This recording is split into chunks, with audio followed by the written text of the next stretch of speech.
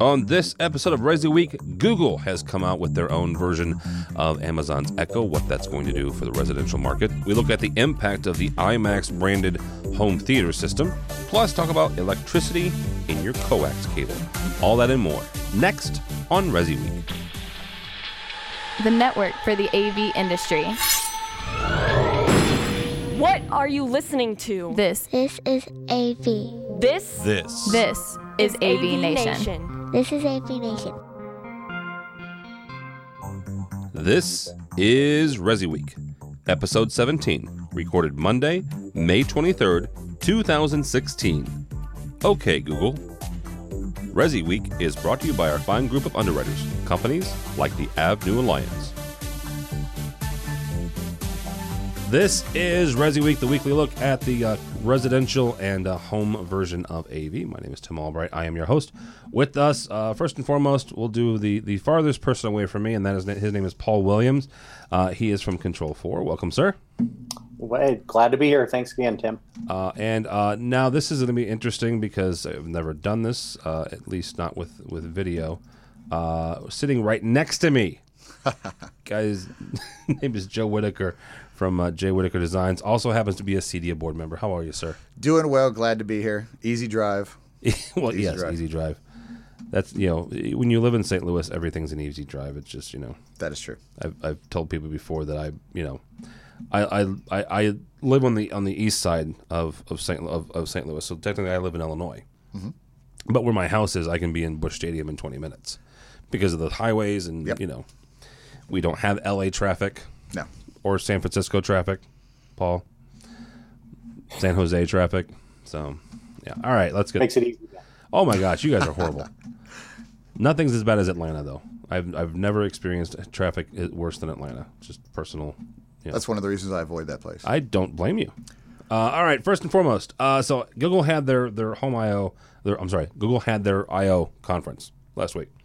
One of the biggest stories to come out of it. Holy cow! Here comes Google with their Amazon competitor.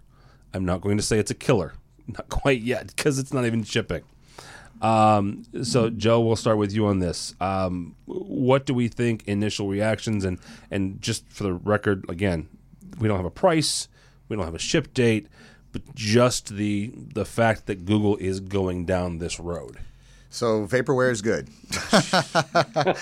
Vaporware is good. I think there's going to be a big impact on it because other than Apple with Siri, they've had the longest run with voice control that actually works. Or just, the way they do voice with OK Google. Mm-hmm. I use it on my PC a lot instead of having to type in things.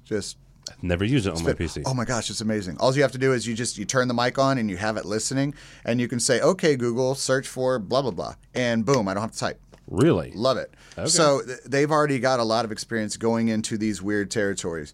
The thing that really sparks interest is Google has been pretty open with, for the most part, with some APIs, mm-hmm. more so than anybody else. So that could be that transition into using it with with Paul, with Control4, using it with other systems because, Alexa and Echo didn't make it that readily available. Google already recognizes a home automation platform. 6 years ago, they said, we're going to come out with Android at home. We're going to have our own home automation platform. They felt that was a bad idea. It is a bad idea. It was a horrible idea. I got to see a demo of it at South by Southwest. It was really bad. But now them taking the knowledge they have of voice control, voice recognition, and implementing that into Control, because, the article says, we already have plans on to control TVs that use Chromecast. Okay, great. So that means you already have it in your mind that this is going to be a control mechanism for things other than just streaming music, which they also mentioned that they don't know what services is going to be yet. So we know there's going to be, Google's own version. Who else are you going to have? Well, you have Google Music, right? Yeah, you have Google Music. But I think that they're a company that could actually do this and actually do it in a well-orchestrated mass market. Echo was the teaser. Let's build this thing and throw it out on Amazon Marketplace where everybody that uses it can see it and just watch it take off for itself. We'll figure out analytics on it all later. Let's just toss it out there. Well, now Google has a proof of concept out there that Echo did. And they're like, okay, we can do voice better. We can do devices better. We have better algorithms. We got more research, and our analytics is top notch in the world. If we throw all that into a product, there's kind of no way they can lose. I mean, they're kind of at that point. That's why I really think it's going to be compelling. And they recognize this market, and I can say they do because this year at CEDIA, you're going to see Google on the trade show floor. Okay, then. And Amazon. So they both recognize our industry, which is great, finally. But yeah, they are going to be the new remote for the connected home. All right, Paul. Joe mentions the whole interactive thing. I'll point out that there's a couple of manufacturers, control companies that have started dabbling in this. Right, I'm not even going to say they've figured it out yet because they haven't. The only one, there's maybe 2 or 3 that have started down this road. The APIs from Google in general, obviously, we don't know specifics about this specific product, but in the past, historically, Google's APIs have been rather robust. Does that encourage you? Does it discourage you? Does this frighten the bejesus out of you? What is your take as a control company in general? Oh, we're very excited about it. We've Echo is one of those platforms that has been out for a while. We have some third parties that have created interfaces or the capability to connect Echo to a Control4 system and allow it to work correctly. We look at the Google News as interesting and exciting. I agree with Joe. They'll have the bandwidth behind them and also the know-how. And they've got 15 plus years of searching technology that they have built into this thing, right? That's not been Amazon's forte. Amazon's a retailer, right? They've really grown up as a retailer, and as you look at that Echo box, it does a great job of retailing what Amazon does. And then secondly, it was a control device that that's being utilized in that home automation world and the rest of the world. I think the Google approach coming to this is going to be exciting and interesting. Interesting to me, though, was at Google I/O, it seemed like they jumped the gun a little bit. I know it's their event, and so it was probably the best time for them to announce something like this, but it seems not ready yet. They're announcing they don't have the SDKs or the APIs available for third-party developers yet, right? It doesn't have all the features that they were hoping to have, and that so it seems like they don't have a price. They jumped the gun quite a bit on it. But I understand you're coming to your big event and you want to announce it. But it seems like their development's probably a little bit behind where they were anticipating it was going to be, because knowing Google, I think they would want something a little more wrapped up that they were talking about last week. But I'm excited about it. I think there's some cool things there. The real question is, does the advantage that Echo has, because Echo's selling a ton of units right now, or Amazon is with Echo. The question is that first comer advantage, does that continue to yield them advantage, or does Google just overpower them and beat them out of the market? That'll be the interesting thing to watch. Well, and I guess I'm going to ask the question here. $1 million. Who's the bigger company? Seriously. I mean, and that's an honest question, because you look at Amazon, and I am not a stock market analyst by any stretch of the imagination. But I would say that probably Google is a slightly bigger, but the valuation for Amazon is in the billions, right? Yeah. So who is the bigger company? It's the battle of the Goliaths here. I mean, you got both these guys they got a lot of money they can throw at it too. And not for nothing, let's mention the other one. Where the heck is Apple in all this? I think they're sitting back waiting. Okay. They're like, okay, wait. Hold on. We'll watch these two fight, and then we're going to let's let that come out, and then we'll see which one wins and why they won, and we'll mimic that, which would probably be a smart thing because they've had some failures like HomeKit and some other things that they dabbled in. But I did it's interesting that Paul's on this because it made me think of something. So I look some years back, right? And I remember me and Paul and Eric Smith at some trade show. I don't remember. This was at least 8, 9, 10 years ago. And there was a company called Voca, which was basically it was the first proposed voice control platform to be used with Control4. Some guys out of Canada had a nice little touchscreen that utilized voice control. And then some years later, we saw VoicePod. Yep. With Ted, who's a good friend of mine. So we've seen these companies try to do it from a residential automation circle of, doing it interior. In our own little sphere here. In our own little sphere. And while the idea was good and the tech was okay, there's not that potential for mass, which pushes products out. Mm-hmm. So with these guys doing it, and I'm sure Paul can agree, this is what actually brings it full circuit, brings it back into, the home automation systems, is it takes a big Goliath to actually make the masses recognize this. You can't do it from internally where you only have a dealer base of X that's going to push this out by word of mouth. Now we've got the big guys duking it out to try to pull this in.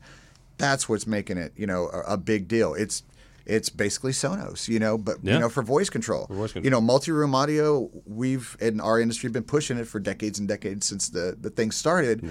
But Sonos made the recognition for multi-room audio with that Super Bowl commercial. Yeah. The commercial was Super Bowl, one of the most brilliant commercials I've ever seen that didn't say a single word. It's crazy. But that's what Echo has done for us for voice control. I think Google can do a better job at it, even though Amazon is the marketplace and they crush Google for Google's, shopping. But Google has a much, much bigger reach because you can guarantee when they release this, there's going to be a Google search box that when you press it for like the first week of launch, you're talking to their device and you can buy it right there. The way they're going to do it, I'm assuming, is going to be huge. Yeah, I think we are doing the battle of the Goliaths here. Oh yeah, exactly. It's just like Betamax. Oh jeez. All right. Okay, so here's an interesting story, and I bring this up, and if you're watching the video, you can be as scared as I am. If you're not, I'll explain what's going on.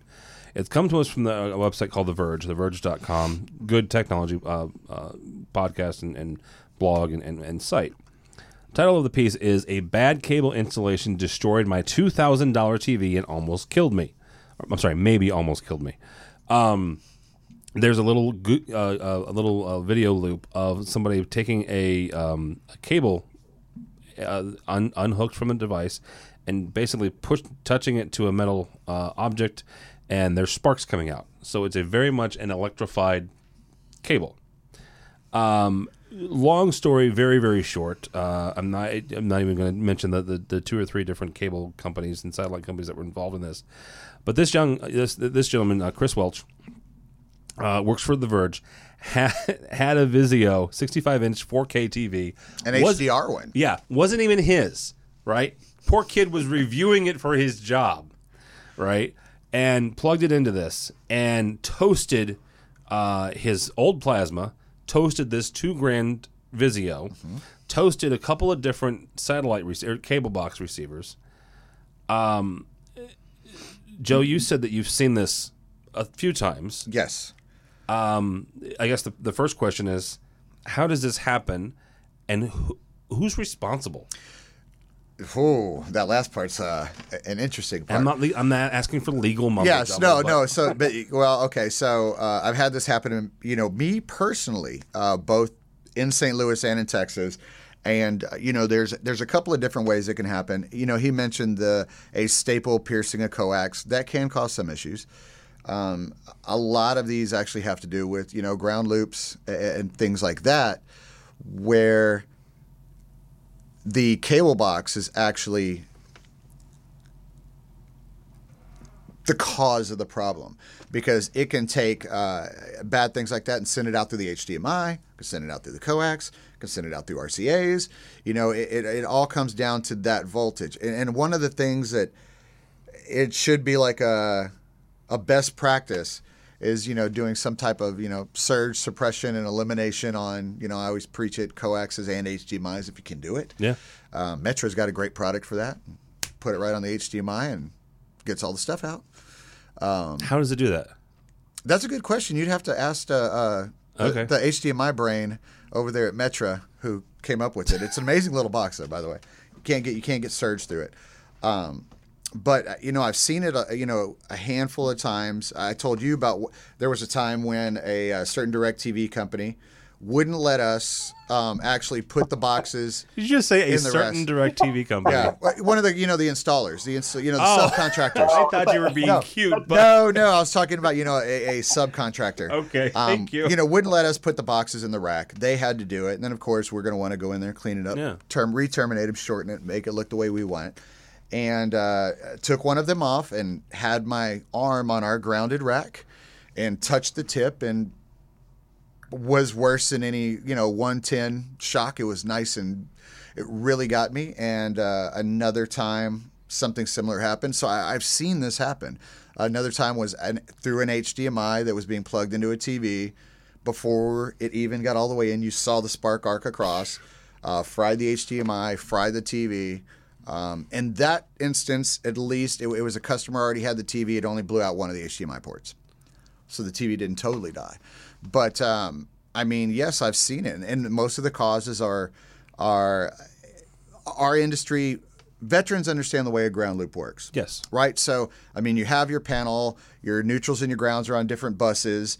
And when they're on different circuits, that can cause those kind of things. Yeah. So when you're centralizing your rack, which is a good case of probably what happened to him, is he had more things to plug in than he had local outlets. So he probably had it on two different circuits, or their power inserter, or whatever the cable company used, and that caused that type of thing to happen. And how do I put this? I don't want to say cheap devices, but ISP and cable provider devices are not the most stout built. They're just throw them out there, get them built, and put them out there. They're not built to handle that kind of thing. So they'll put that stuff out of the HDMIs and out of the coaxes and create all types of other issues. I've seen cable modems blow up. I've seen routers get fried in a commercial setting. So, the fault, though, the problem with the fault is, how do you actually say this was your fault? Cable companies are required. Easy. You say this is your fault. Right, yeah, but what's the proof? Where's the proof? Cable companies are not required by any kind of law to do voltage testing on their coaxes, which is horrible. They just, just terminate the coax, plug it in. Oh, we got video. We're done. No, there should be something that says, do me a favor, check and make sure there's not, 12 volts at 1,000 amps rolling through this coax cable. Yeah. They're not required to do that. The flip side of that is it may have voltage on it, but it may not be their fault. This might fall back to the the electrical in the building. So it's a downward. You never know. All right, Paul, I'm not quite sure what to ask you from a manufacturer standpoint, except for the fact that this is freaky. Is there? You guys have got protections and stuff like that on your electronics. Beyond that, there's not a whole lot you can do, is there? No, I guess that one of the things that it would add a lot of time to your install, but as a installer, you could try to test that out, see if it's got voltage running on the line, right? Before you plug it into your equipment, especially on that coax. That was the scary part to me. You got this piece of coax. You expect that you can put that thing on your tongue and you could dip it in water and nothing's going to happen. Oh, good. Nice. Because it's coax. We don't worry about coax. Exactly. Right? I hope this article keeps everybody from putting coax on their tongue. I'm just saying. This thing was like an I've arc totally welder. done that. I have too. But it was like an arc welder, right? That's the last thing you want to see happen. Right. Yes. That thing. So the only thing I could suggest is that you may have to do that. To Joe's point, the interesting thing in that article to me was he called the company. They come out and fix it. They still charged him For $60. service? Exactly. They charge it for a Fix the service call. problem. To get rid of the arc welding cost $60. Yes. So that Yes. was awesome. To make it safe, it cost another additional amount. So the only thing I would suggest is that if you're worried about it, it's probably it's a 10-second check with a meter to see if you've got power running over it, and that's probably a good kind of best practice, I would say. So Yeah, absolutely. especially when you haven't had the total end-to-end. Installers that are going in and installing the whole thing end-to-end, they're putting the boxes in, they're running the coax, they're doing everything. You're a little safer there because you've got control of that situation. Right. When you go in, though, and you're pulling old boxes out and putting new boxes in, you probably want to be careful. Yeah. You don't know what that environment looks like and how it's working. So. Well, and it goes back to your point is making sure that you get a voltage touch. Even a cheap multimeter, but a multimeter, right? Yeah. Just get a multimeter on and turn it on and see what's coming through there. If there's any manufacturers actually watching this that makes any kind of, I don't know, line toners or HDMI testing equipment, I would suggest right now that you could just possibly put a voltage test inside those testers, other than just a little continuity flip switch. Oh, it's got continuity. It's plugged into something. No. If they did that, that'd be amazing. So if you're watching, that's a great idea. put some voltage in it. Put some voltage testing. Wonder if we have. Yeah. Anyhow, all right. It all happened at AV Nation. I was trying to think of one that I know watches, but I can't think of one off the top of my head. Me neither. All right. Last story here, guys. IMAX. And this is interesting. I grabbed this actually because we had Ron Callis on a couple years ago around the same time that they had the first iteration of this. IMAX TCL is launching the IMAX Private Theater Palais, and I hope I'm saying that word correctly. PALAIS. Nobody here is correcting me, so I'm going to move on. It is the company's first quote-unquote completely turnkey home theater system from a single source. Okay. First question, and Paul, we're going to start with you because Joe's had a couple of instances with IMAX. As a manufacturer and as somebody who could possibly get in, I guess the best way to say this is get in on this business, right? How do you start conversations with people like IMAX, right, who have started going down this this higher end residential road, and obviously it's to increase their brand and revenue stream. But how do you guys start the conversation? Do you just call up the folks in IMAX up in Canada and say, hey, we have a really cool control system. Would you be interested in partnering so you can get in on this single sourced home theater stuff? Yeah, we do a lot of that cold calling. We have a biz dev group here, and we identify key partners that we'd like to work with, and we have them reach out. Some of it's cold call. They use LinkedIn a lot. They'll find out who the key players are, and they'll do some exchange, try to see if there's an interest, and that interestingly enough drums things up. And we also then have manufacturers come to us because they've heard about the Control4 platform, and they say, hey, we'd love to have our system work on your platform. In this specific case, it's interesting. I think it's another interesting take on kind of that bundled, everything included. It's soup to nuts. You pay one fee, and I know what that is. And I think there's some value there to some consumers. It's as Joe will attest, the challenge when you go into a consumer that has no concept of what his services cost, it can be a little perplexing sometimes. So he's gonna try to understand what their needs are and what their wants are, and he's gonna give them a price, but that price could be between $10,000 and $200,000. And what you get in between is really hard for consumers to have to grok and to understand. Where this is what you're getting. You're getting this experience. You got this product. Here's what it is. Here's the theater. It costs this. Here's what it is. And I think there's some value to that. The question is, will they be successful entrenching that into that market? So. All right, Mr. Whitaker. I'll ask you if they're going to be successful later, but walk down the path of doing these all-in-one complete turnkey systems. So I'm going to coin a brand new phrase. It's going to be HTIBB, home theater in a big box, all inclusive. So IMAX did an iteration of this in the past, and I can't remember off the top of my head if it was $500,000 minimum. Or $1 million. I can't remember what the first iteration of this was. How much it cost? $1 million. It was $1 million, right? It was $1 million. Okay. Yeah, and they did have a step down that you could do, but yeah, the starting price was $1 million. That's what it was. Super affordable. Yeah, super affordable. But that iteration was like they do golf simulators now. That iteration was you're basically just selling it, and then you get a very, very small percentage for sales commission. That was that iteration of it.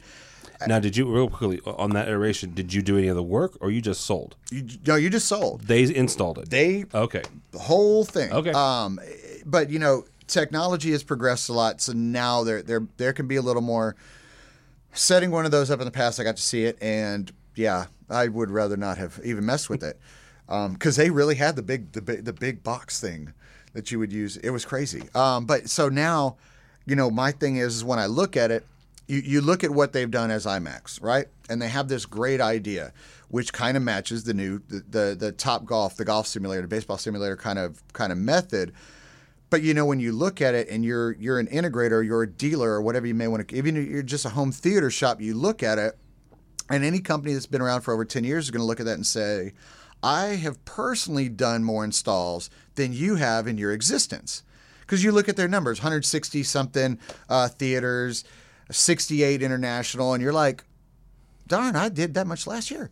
So it's kind of, you're kind of trying to, weigh through it.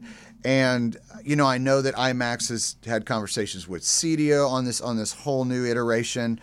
But I don't know if they can do it. They've tried it before.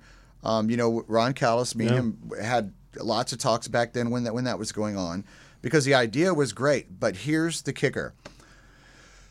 Consumer experience. Everybody has heard the word IMAX. Absolutely. But there's only a handful of them in the United States. They're here, they're there. But now you have the people who have already put their foot down in the residential space. What I mean by that is Dolby Vision and R3D and also Dolby Atmos, which is the experience that home theater owners are starting to see. Because right now you can go see that, and you can go see Dolby Vision with Christie projectors right now in theaters, in more theaters than currently exist for IMAX. Really? So now you have this shift, because what we're already being pushed in the residential market is already out there in a much larger scale way. IMAX just has that name. But when you think of IMAX, what do you think? Big, the ginormous, huge yes. screen. Yeah. Okay, if you're going to scale that down to a smaller screen, there's other things I can use that might have a better experience in a residential setting. That's where the kicker is going to be, because IMAX is known for a big screen. That screen is, probably the face of some of these houses. So, I mean, I don't know how they're going to proposition that. What is going to be better than that? Is it going to be better HDR? Is there going to be a better color gamut? Or what is going to be your claim to say it's better than an HDR Christie using Dolby Vision and Dolby Atmos R3D? Yeah. What are you selling me that is better than that, where our industry and our channel is doing the entire install and sale and design, and this HTIBB? And to your point, a lot of these residential dealers, all these dealers, period, have way more experience doing the installs. Exactly. In Right. residential space. Yeah. I mean, yeah. Interesting.